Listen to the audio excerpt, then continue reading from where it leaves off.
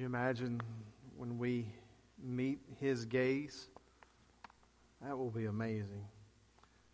Very much as I am preparing for a funeral, very often as I prepare and think of death and resurrection, I think of the book of Job, and I think of Job in chapter 19 where he says that he will see his Redeemer with his own eyes.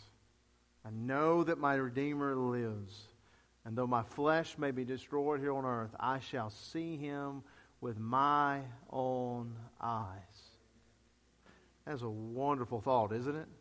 Amen. Well, we are talking resurrection for several weeks now, so take your Bibles. 1 Corinthians 15. 1 Corinthians 15, 1 through 11. We'll read in just a moment. We saw in Sunday school class a few weeks ago, Ecclesiastes 7, 8. I'll do a pop quiz so who remembers it. You remember, better is the end of a thing than its beginning, and the patient in spirit is better than the proud in spirit. You may remember that from Sunday school as we have been learning from the great researcher and preacher Solomon, and I believe that he's going to be right here. I believe that this will be the case as we come to the end of 1 Corinthians. Chapter 15 is really the final stretch home. Then we'll have 16, some final farewells. But you have been patient for 14 chapters as Paul has rebuked and corrected bad behavior and practices within the local church. He has exhorted us to basically to embrace healthy church practices. That everything that we do and everything that we say and everything that we are involved in promotes spiritual healthiness within the church. So we looked at healthiness within preaching. We saw it in relationships and unity. We saw it with dealing with sin and church discipline. We saw it within our liberties. How do we deal with those gray areas in life, our liberties and our freedoms? We saw it with worship gatherings and different things like that. And so that's not an exhaustive list, but that's a whole bunch of stuff that we've looked at for really almost 2 years now. But now at the end, Paul is going to turn his sights and he's going to move away from practices within the church. And the Apostle Paul is now going to deal with doctrine. It's very unique, 1 Corinthians, than some of his other letters. He's going to deal with this doctrine at the very end. And specifically the doctrine of resurrection. In verse 12 of this chapter, he writes this. He says, "But if it is preached that Christ has been raised from the dead," notice this, "how can some of you say that there is no resurrection of the dead?"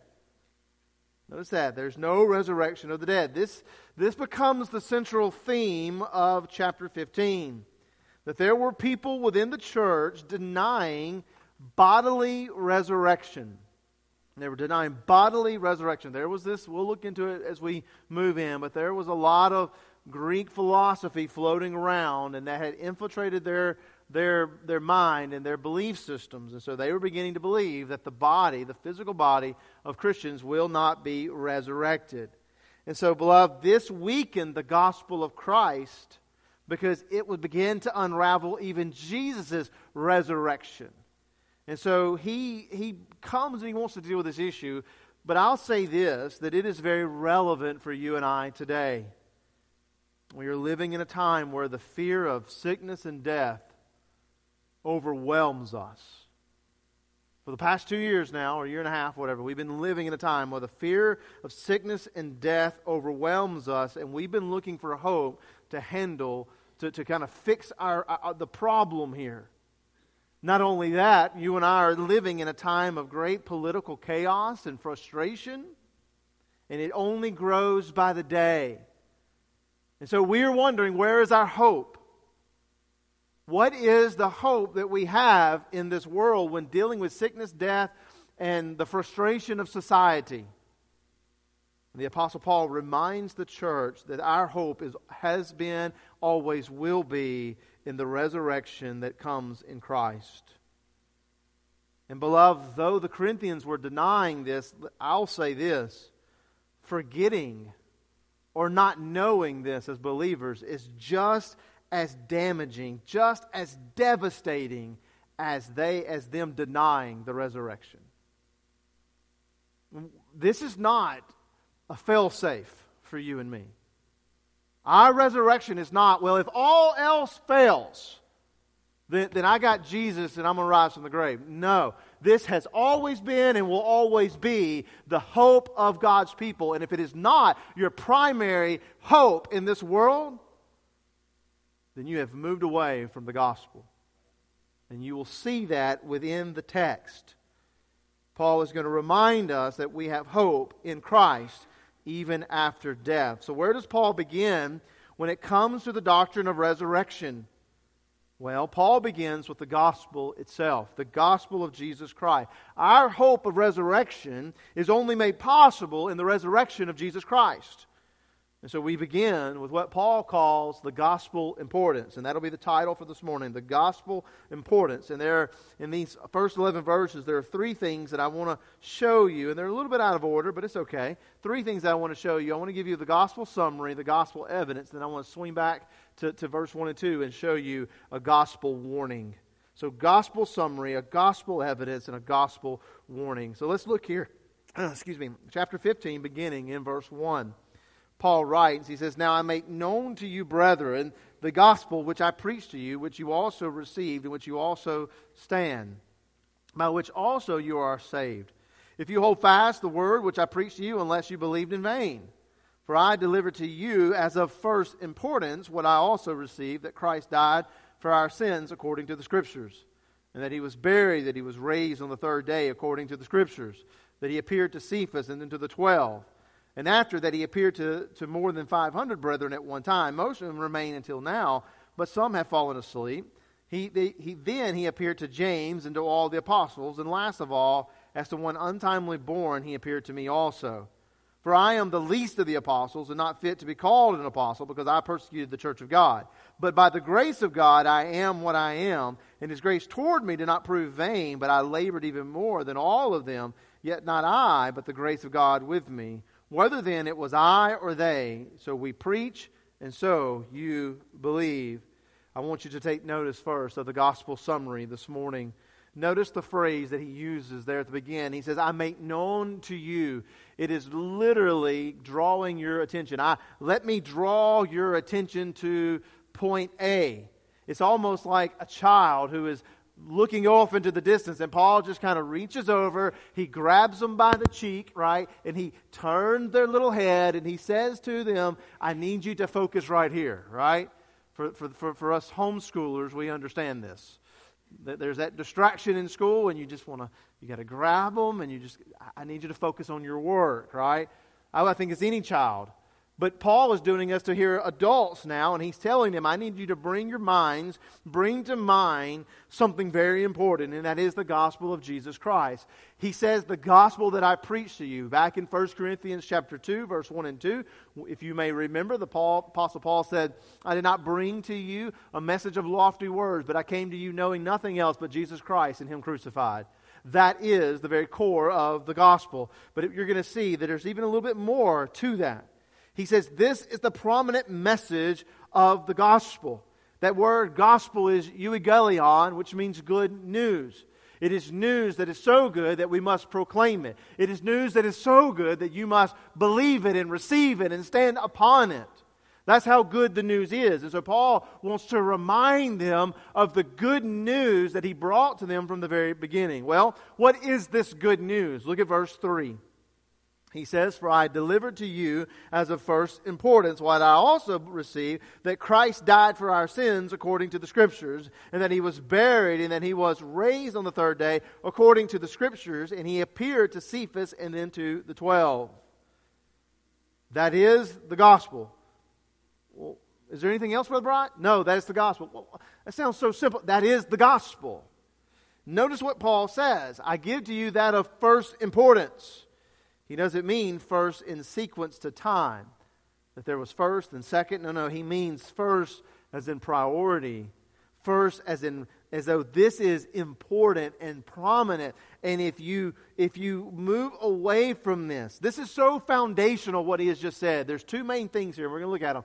He says these are so foundational that if you move away from these things, brothers and sisters, to go to some other stuff, then you lose the message itself.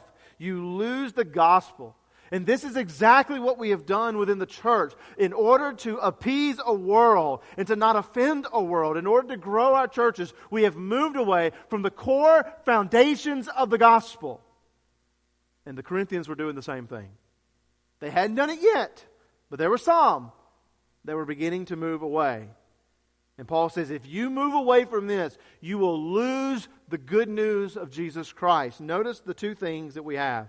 The two core tenets, two core principles, the pillars of the gospel. Notice first he says, Christ died for our sins. And notice the phrase, for our sins, which means on behalf of or for the sake of our sins. This is what we call substitutionary atonement. That Jesus Christ substituted himself in our place. He substituted himself on your behalf, and he took the punishment that you deserve for your sins. Beloved, you are a sinner. And you're not a sinner because you did bad things. You do bad things because you are a sinner. At the very core of who you are like your father Adam. You are prone to sin. You do what you are not supposed to do. That's the reason why all the things that we do, it comes from the very heart of who we are. How do you know this, Brother Brian? Romans 3:10. There is none righteous, not even one. Not one? Well, so-and-so, not one. Well, my family, no, not one. Well, what about the guy in the Bible? Not one other than Jesus Christ. Romans 3:10, there is none righteous, not even one. Not one person in this place or throughout history other than Jesus has ever been right with God, righteous. Nor are you even capable of being right with God. Because as he says in Romans 3:23, that all have sinned and fallen short of the glory of God. To prove this, all you have to do, I believe Brother Ed did this when our revival, is just look at the Ten Commandments. Begin to walk through the Ten Commandments, and I'll just give you a few of those, and you can ask yourself, have you done this? Have you ever stolen? If you've stolen, then you have broken the law of God, and you are a what? What is someone who steals? You're a thief. And so we see that if you have stolen anything, you've broken a commandment, you're a thief. Have you ever murdered anyone? Well, no, Brother Brian, I've never murdered. Well, good. I'm glad that you haven't killed anyone. But Jesus in Matthew chapter 5 comes and he says, I know that you've heard it said, thou shalt not murder, but I say to you that if you have anger or resentment in your heart towards somebody, if you lash out at somebody, if there's anger towards somebody, then you, in the eyes of God, have broken this commandment, and you are in His eyes, you are a murderer. So have you ever had anger or resentment or lashed out at anyone? Then you and I are murderers. So we're 2 for 2. We're a thief and we're a murderer. He goes, we know that he says, have you ever committed adultery? Well, we say, well, I've never committed adultery, Brother Brian. Well, guess what? Jesus says, if you've ever had lust in your heart, you are an adulterer. You have broken your marriage vows by the very fact that you saw another person and you lusted for them. And so now we are thieves, murdering adulterers. Have you ever blasphemed God or used His name in vain? Well, I'm pretty sure that we've all done that. And we can continue on, but for the sake of time, we'll stop with 4. And just in case you say, well, I've only done one of those. James chapter 2, verse 10, for whoever keeps the whole law but fails in one point has become guilty of all of it. According to the law of God, the Word of God, every man and every woman, every child, every person in this building today and every person outside this building and throughout all of history is guilty of sin and breaking the law of God. And brothers and sisters, what do you deserve when you break a law? But to stand before the judge and face your punishment. What is our punishment? Well, Romans 6:23, for the wages of sin is death.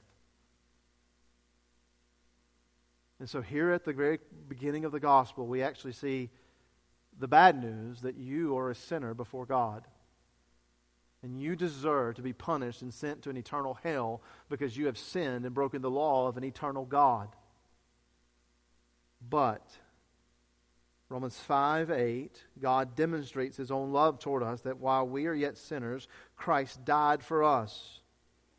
You see, Jesus, who was perfect, not a sinner, He was innocent of all wrongdoing, willingly gave His life on our behalf to take the punishment of our sins. He takes on our sins on Himself, and God pours out His eternal wrath upon Jesus Christ.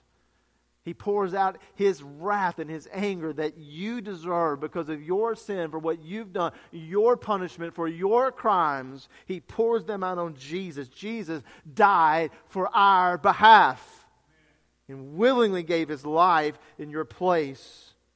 He substitutes Himself by taking on our punishment onto Himself. 2 Corinthians 5:21, but God made Him who had no sin to be sin, so that in Him we might become the righteousness of God. Christ took my sin on my behalf.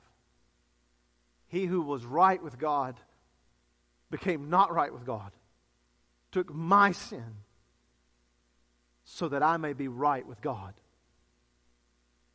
It is the very core tenet of the gospel.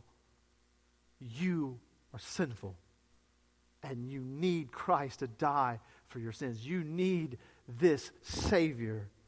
But secondly, we know there's more. For Paul says that Christ was also buried and rose from the dead on the third day.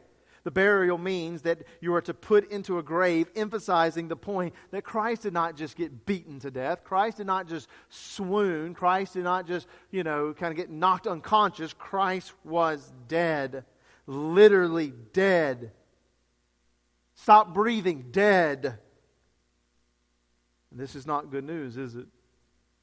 Know that when my family received the news of the death of my own grandfather, it was not good news. It was not good news Friday night.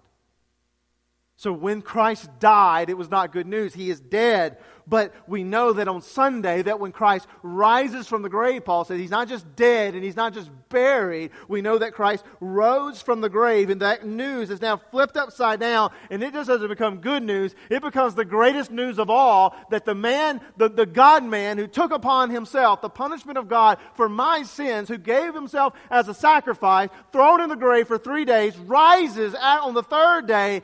God accepted His sacrifice on my behalf for my sins, that I may be made right with God.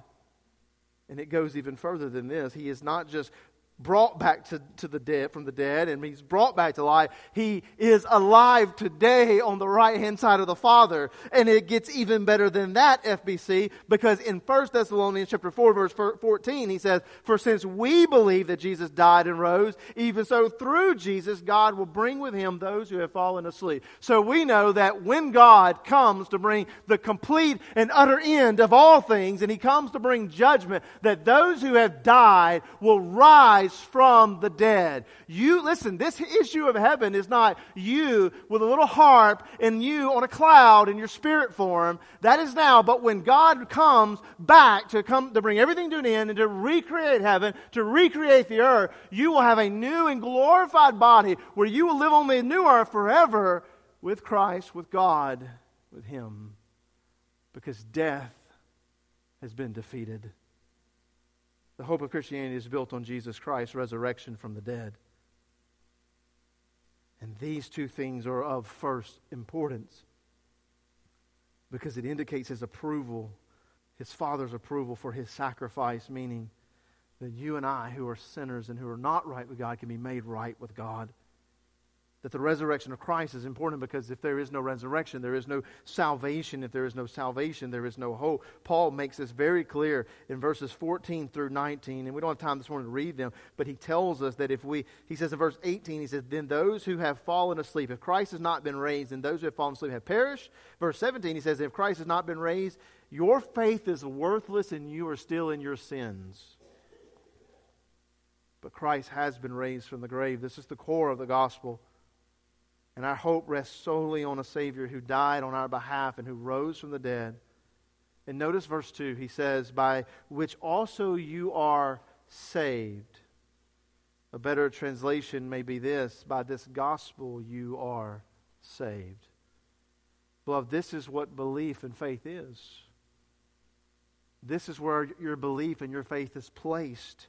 Christ died on your behalf. It is your only hope of salvation, and that He rose from the grave. And notice what he said that the Corinthians did with this message. Notice, he says, I make known to you, brethren, verse 1, the gospel which I preached to you, which you also received, in which you also stand. Notice those two things. They received it. In other words, they believed it. But understand that belief is not just this intellectual knowledge. We have learned that King Solomon had a lot of intellectual knowledge, but we know that King Solomon, with all of his intellectual knowledge and being this wise man, was not very wise at all times, was he? He did some pretty dumb things. And so it's not just this issue that you have intellectual knowledge and you know that, it's that you have received it. The word means to take hold of it. You take hold of it as your own possession, your own conviction. You hear this message of a God who sends His Son to come and live a perfect life and die on a cross on your behalf and rise from the grave. And people say, this is impossible, it can't happen. And you say, no, I believe this. I receive it as my own conviction and my own possession in this life, that this is completely and utterly true. And my life will now be lived according to this. But notice they not only receive it, they also what? They stand on it. It literally means that you are to maintain a specific position or posture. You plant your feet. You will not be moved. But Paul doesn't mean this literally, he means it figuratively. And so think of one who stands their ground. They plant their feet in an argument. Don't you dislike those people? I know. You dislike them. Because you're not going to be moved and you want them to be moved so you can win the argument. But they're unwilling to move. They have planted their feet and they will not be moved from this. So Paul means the Corinthians had received as their own conviction and their own possession this belief in Christ. And they have planted their feet in this. They are not standing on it, they are standing in it. And despite all the problems that we have seen and all the things they have, Paul says you are standing on the gospel of Jesus Christ. But not all. And sadly, not all, maybe even here today, and not all that we know in this world are standing, have received and stood on this two core tenets. And yet some of you, your salvation, you base it upon other things. You've actually received something else and you are standing in something else. It may be your religion. It may be your religion. You said a prayer, you walked the aisle, you were baptized. And so therefore you went to church. You are a religious person. You read your Bible, you do religious things. You give to religious organizations. And so that is what you're standing in. And that is what you have made your possession and your belief, that this is your hope, that if I am religious enough and I do enough religious things, then I will go to heaven. And God says, no, you have believed in vain. Some of you have based and you have received and you are standing not in religious works, but you are in religion, but in works. You went on mission trips, you help people, you do good things for people. And so you believe that this is what's going to save you. You believe that this is the very core principle of life. I need to be a loving person. I need to tolerate people and do good things to people. And if I do these things, then I will be saved. No. Some of you have based and you are standing on your own goodness. But sadly, we've already shown that you're not good. Because you and I and all of mankind have broken the law of God. So none of us are good. But then there are those of you who say, well, I may not be good, but I am better than so-and-so. And so therefore, you are standing not on the gospel of Jesus Christ. You're standing on moral comparisons. If I'm better than these people, if I'm better than Adolf Hitler, if I'm better than the president or the politicians or this or that, whoever, if I am better than them, in comparison, I shall be saved. That is not the gospel. And there is no salvation in that. And sadly, you and I live in a world today that we truly have placed our hope and our salvation in all these other things, but not in that which is prominent and which is important. And so Paul tells us this morning, beloved, that if you have any hope in this world and in the next world, it is not in religion, it is not in works, it is not in your goodness, it is not in your moral comparisons. It is only found in the one who died on your behalf. And when all hope seemed lost, he rose from the grave in all power and victory. That and that alone is salvation. And you must receive it and stand on it and in it.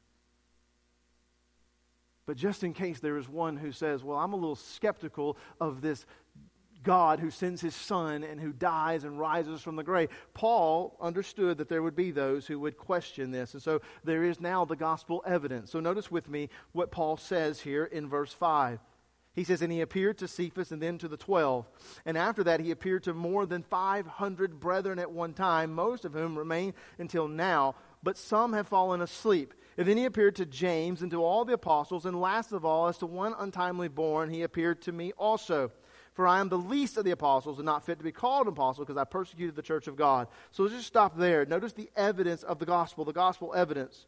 What we find is that Paul gives us three things to say to prove that Christ rose from the grave. There's actually a lot more there, but I'm only going to give you three. We saw in the first three verses that Paul said twice he died and rose according to the Scriptures. He died according to the Scriptures. He rose according to the Scriptures. So we understand here that the Scriptures were telling of this death and resurrection long before it ever came about. The death and resurrection of Jesus should not have been a surprise to anyone because all things were pointing to it. The Old Testament is filled with numerous prophecies predicting exact details of Jesus' life, his death, and his resurrection. Even Jesus himself, after he rises from the grave and he's on the road to Emmaus with the two disciples, he begins to teach them how the Old Testament Scriptures were telling them of his life, death, and resurrection. Beloved, Christ's death and resurrection fulfilled all the Old Testament prophecies of him. And what's amazing about this is when you begin to look at this through the issue of probability. And so for the sake of time, I'm going to be very quick here, that Peter Stone worked out the probability, and if you need to know probability, see Mr. Bill DeCoux on this. He's probably a lot better at it than I am. And on the issue of probabilities of Jesus fulfilling 8 of these Old Testament prophecies, but we know he fulfilled far more than 8 of these. So let me give you the probability of Jesus fulfilling 8 prophecies. Well, let me give you some context. You being struck by lightning is 1 in 700,000ths of a chance. You have a pretty good chance you're not going to get struck by lightning. A meteorite falling out of the sky and landing on your home is 1 in 180 trillionths of a chance. You may get struck by lightning, but you got a pretty good chance you ain't going to get struck by a meteor. But according to Dr. Peter Stone, a scientist who did the math, the probability of Jesus Christ fulfilling not all the ones that we have, but just 8, he says it is 1 in 10 octillions of a chance. It is completely and utterly impossible unless God did it. Brothers and sisters, we have the evidence of the Scriptures that all of these Scriptures came true. But Paul goes even further. He says not only that, he says there appeared the eyewitnesses. So verses 5 through 8, he says that there were over 500 people who saw Jesus rise from the grave. And here's the thing, this is not an exhaustive list. He leaves out a lot of different people. He leaves out the women in the Gospels who came to the tomb first. He leaves out the 2 people on the road to Emmaus and several others. But think of what Paul is saying, that if over 500 people who saw, heard, touched, and ate with Jesus within a 40-day period, and he says most of them are still alive today and can testify that this is not a fairy tale. How remarkable is that? So remarkable that lawyer Sir Edward Clark said it this way. He says, as a lawyer, I have made a prolonged study of the evidence for the events of the first Easter day. For me, the evidence is conclusive. And over again in the high court, I have secured the verdict on evidence not nearly so compelling. The gospel evidence for the resurrection is of this class, and as a lawyer, I accept it wholeheartedly as the testimony of truthful men to facts that they were able to authenticate. In other words, brothers and sisters, the resurrection of Jesus Christ will stand in any court across this country, across this world. There's more than enough evidence. There is tons of evidence that proves that this happened. But Paul's not done yet. Not only do you have the evidence of prophetic scriptures and do you have the evidence of eyewitnesses, notice that he says you also have the evidence of a transformed life. For notice that he says there in verse 9, he says, for I am the least of the apostles and not fit to be called an apostle because I persecuted the church of God. But by the grace of God, I am what I am, and His grace toward me did not prove vain, but I labored even more than all of them, yet not I, but the grace of God with me. And so whether then it was I or they, so we preach, and so you believe. Paul says not only are there the scriptures, not only are there eyewitnesses, but he says, I am evidence of this. My own life, I persecuted the church. I hated the church. I was the great enemy of the church. I was the villain of the story. But something happened. And the villain of the story became a great advocate for the church and for the gospel. And brothers and sisters, not just the Apostle Paul, but Peter and John and James and all those that we read about in the New Testament, all those that we read about throughout church history. And is that not the testimony of men and women today? Scoundrels, wicked people. You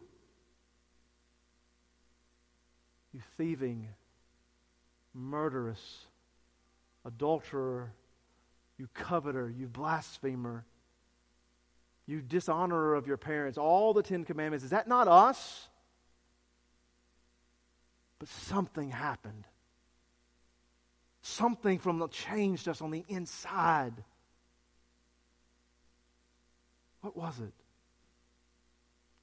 It was a resurrected Jesus. It was a Savior who died on your behalf, and He rose from the grave.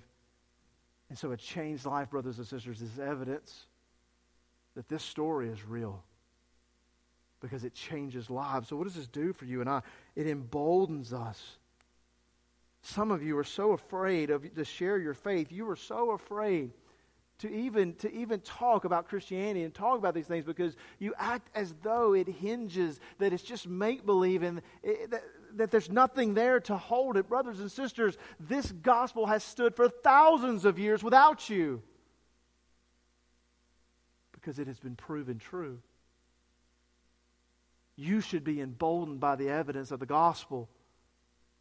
You should live a bold life where you proclaim the gospel, and when all who question you, you can say, brothers and sisters, my faith in Christ is not blind. You should live a life of encouragement. You should be encouraged because you have not believed in vain. When you begin to doubt, look to the Scriptures and see that your faith is founded in the evidence. And not only that, it should give you motivation. Maybe this morning you are an unbeliever and you are under major conviction this morning. May I say to you, this evidence of the gospel should motivate you to come to Jesus Christ and be saved.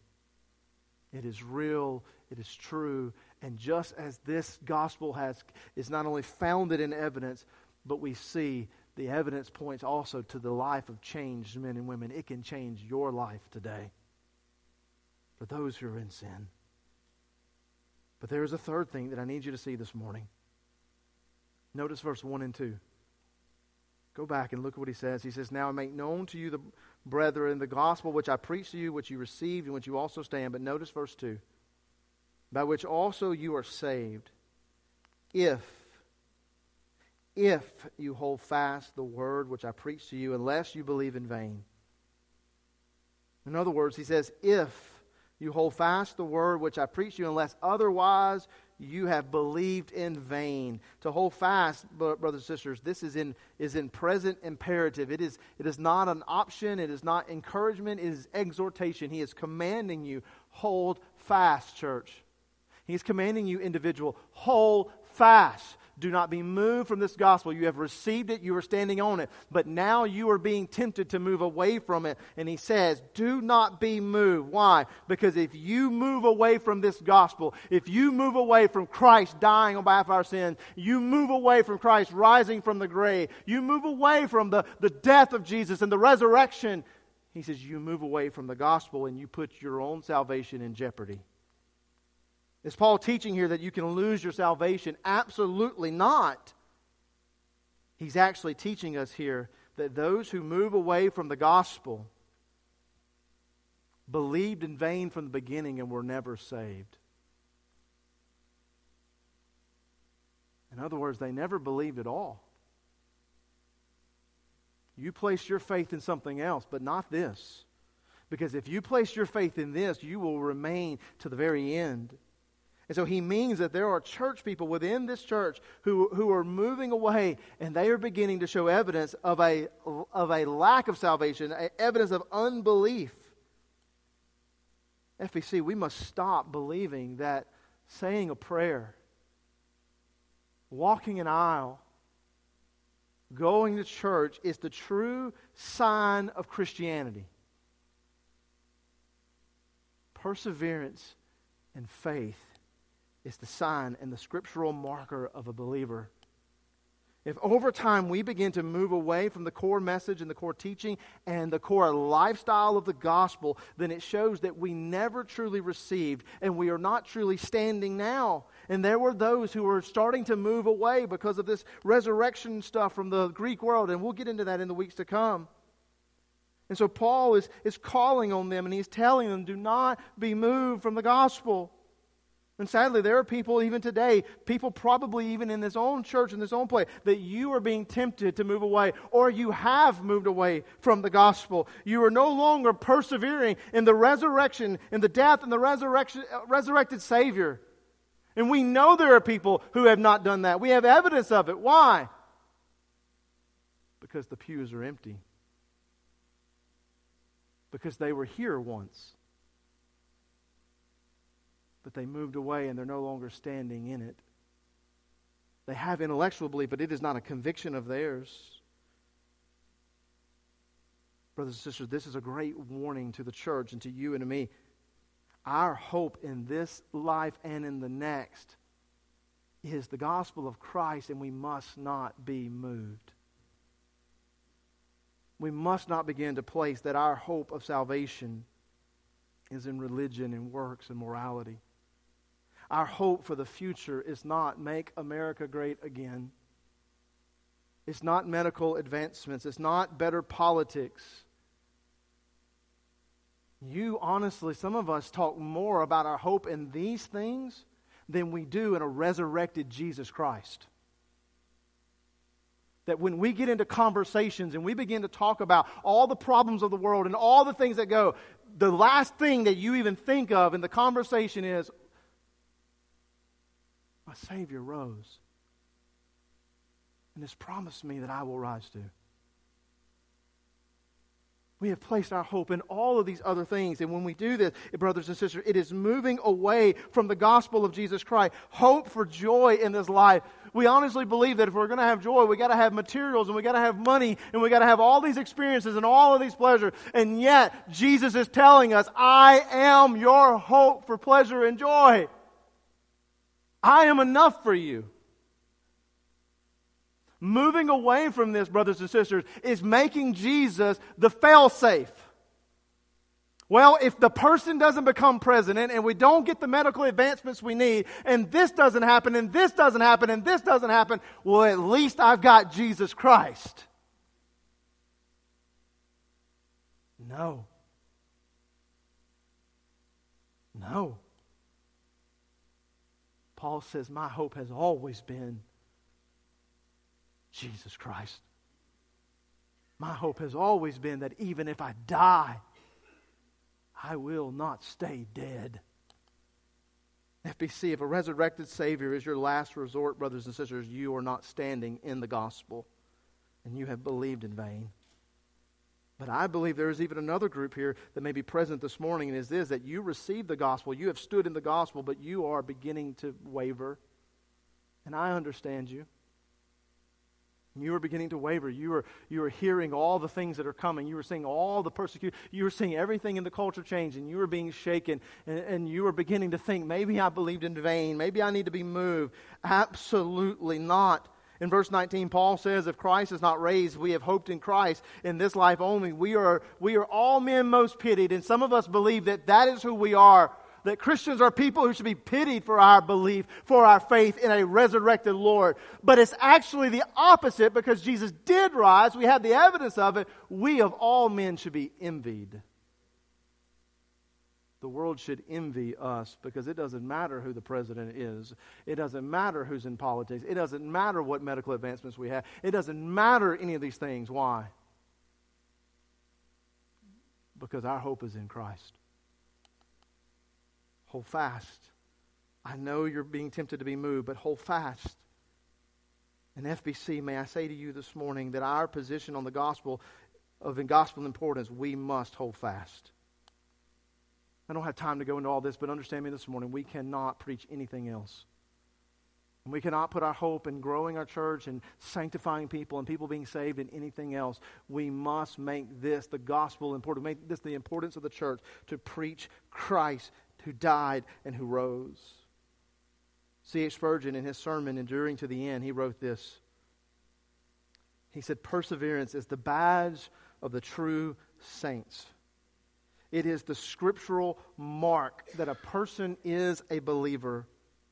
All other conclusions, all other things that you may think are marks, he says, they are only the judgment of charity.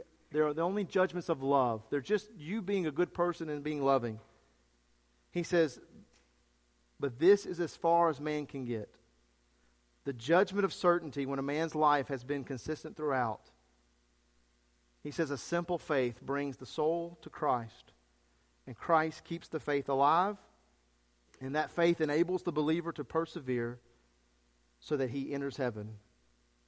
And listen to his final words. May that be you. May that be you. Brothers and sisters, may it be you. And it will only be you if you have received this gospel this morning. You are living in sin. And fixing it and being a better person is not your hope. Religion is not your hope. May it be you this morning that you come and receive Christ and stand in the gospel of Jesus Christ, the resurrected Savior. Or maybe this morning you are wanting to move. May it be you. May it be said of you that you persevered to the end, that you held fast to the faith that you believed from the beginning. May it be said of the church that FBC Jonesboro never moved away from the gospel of a Jesus Christ who died for our sins and who rose from the grave. And that is our hope as a church. Let's pray.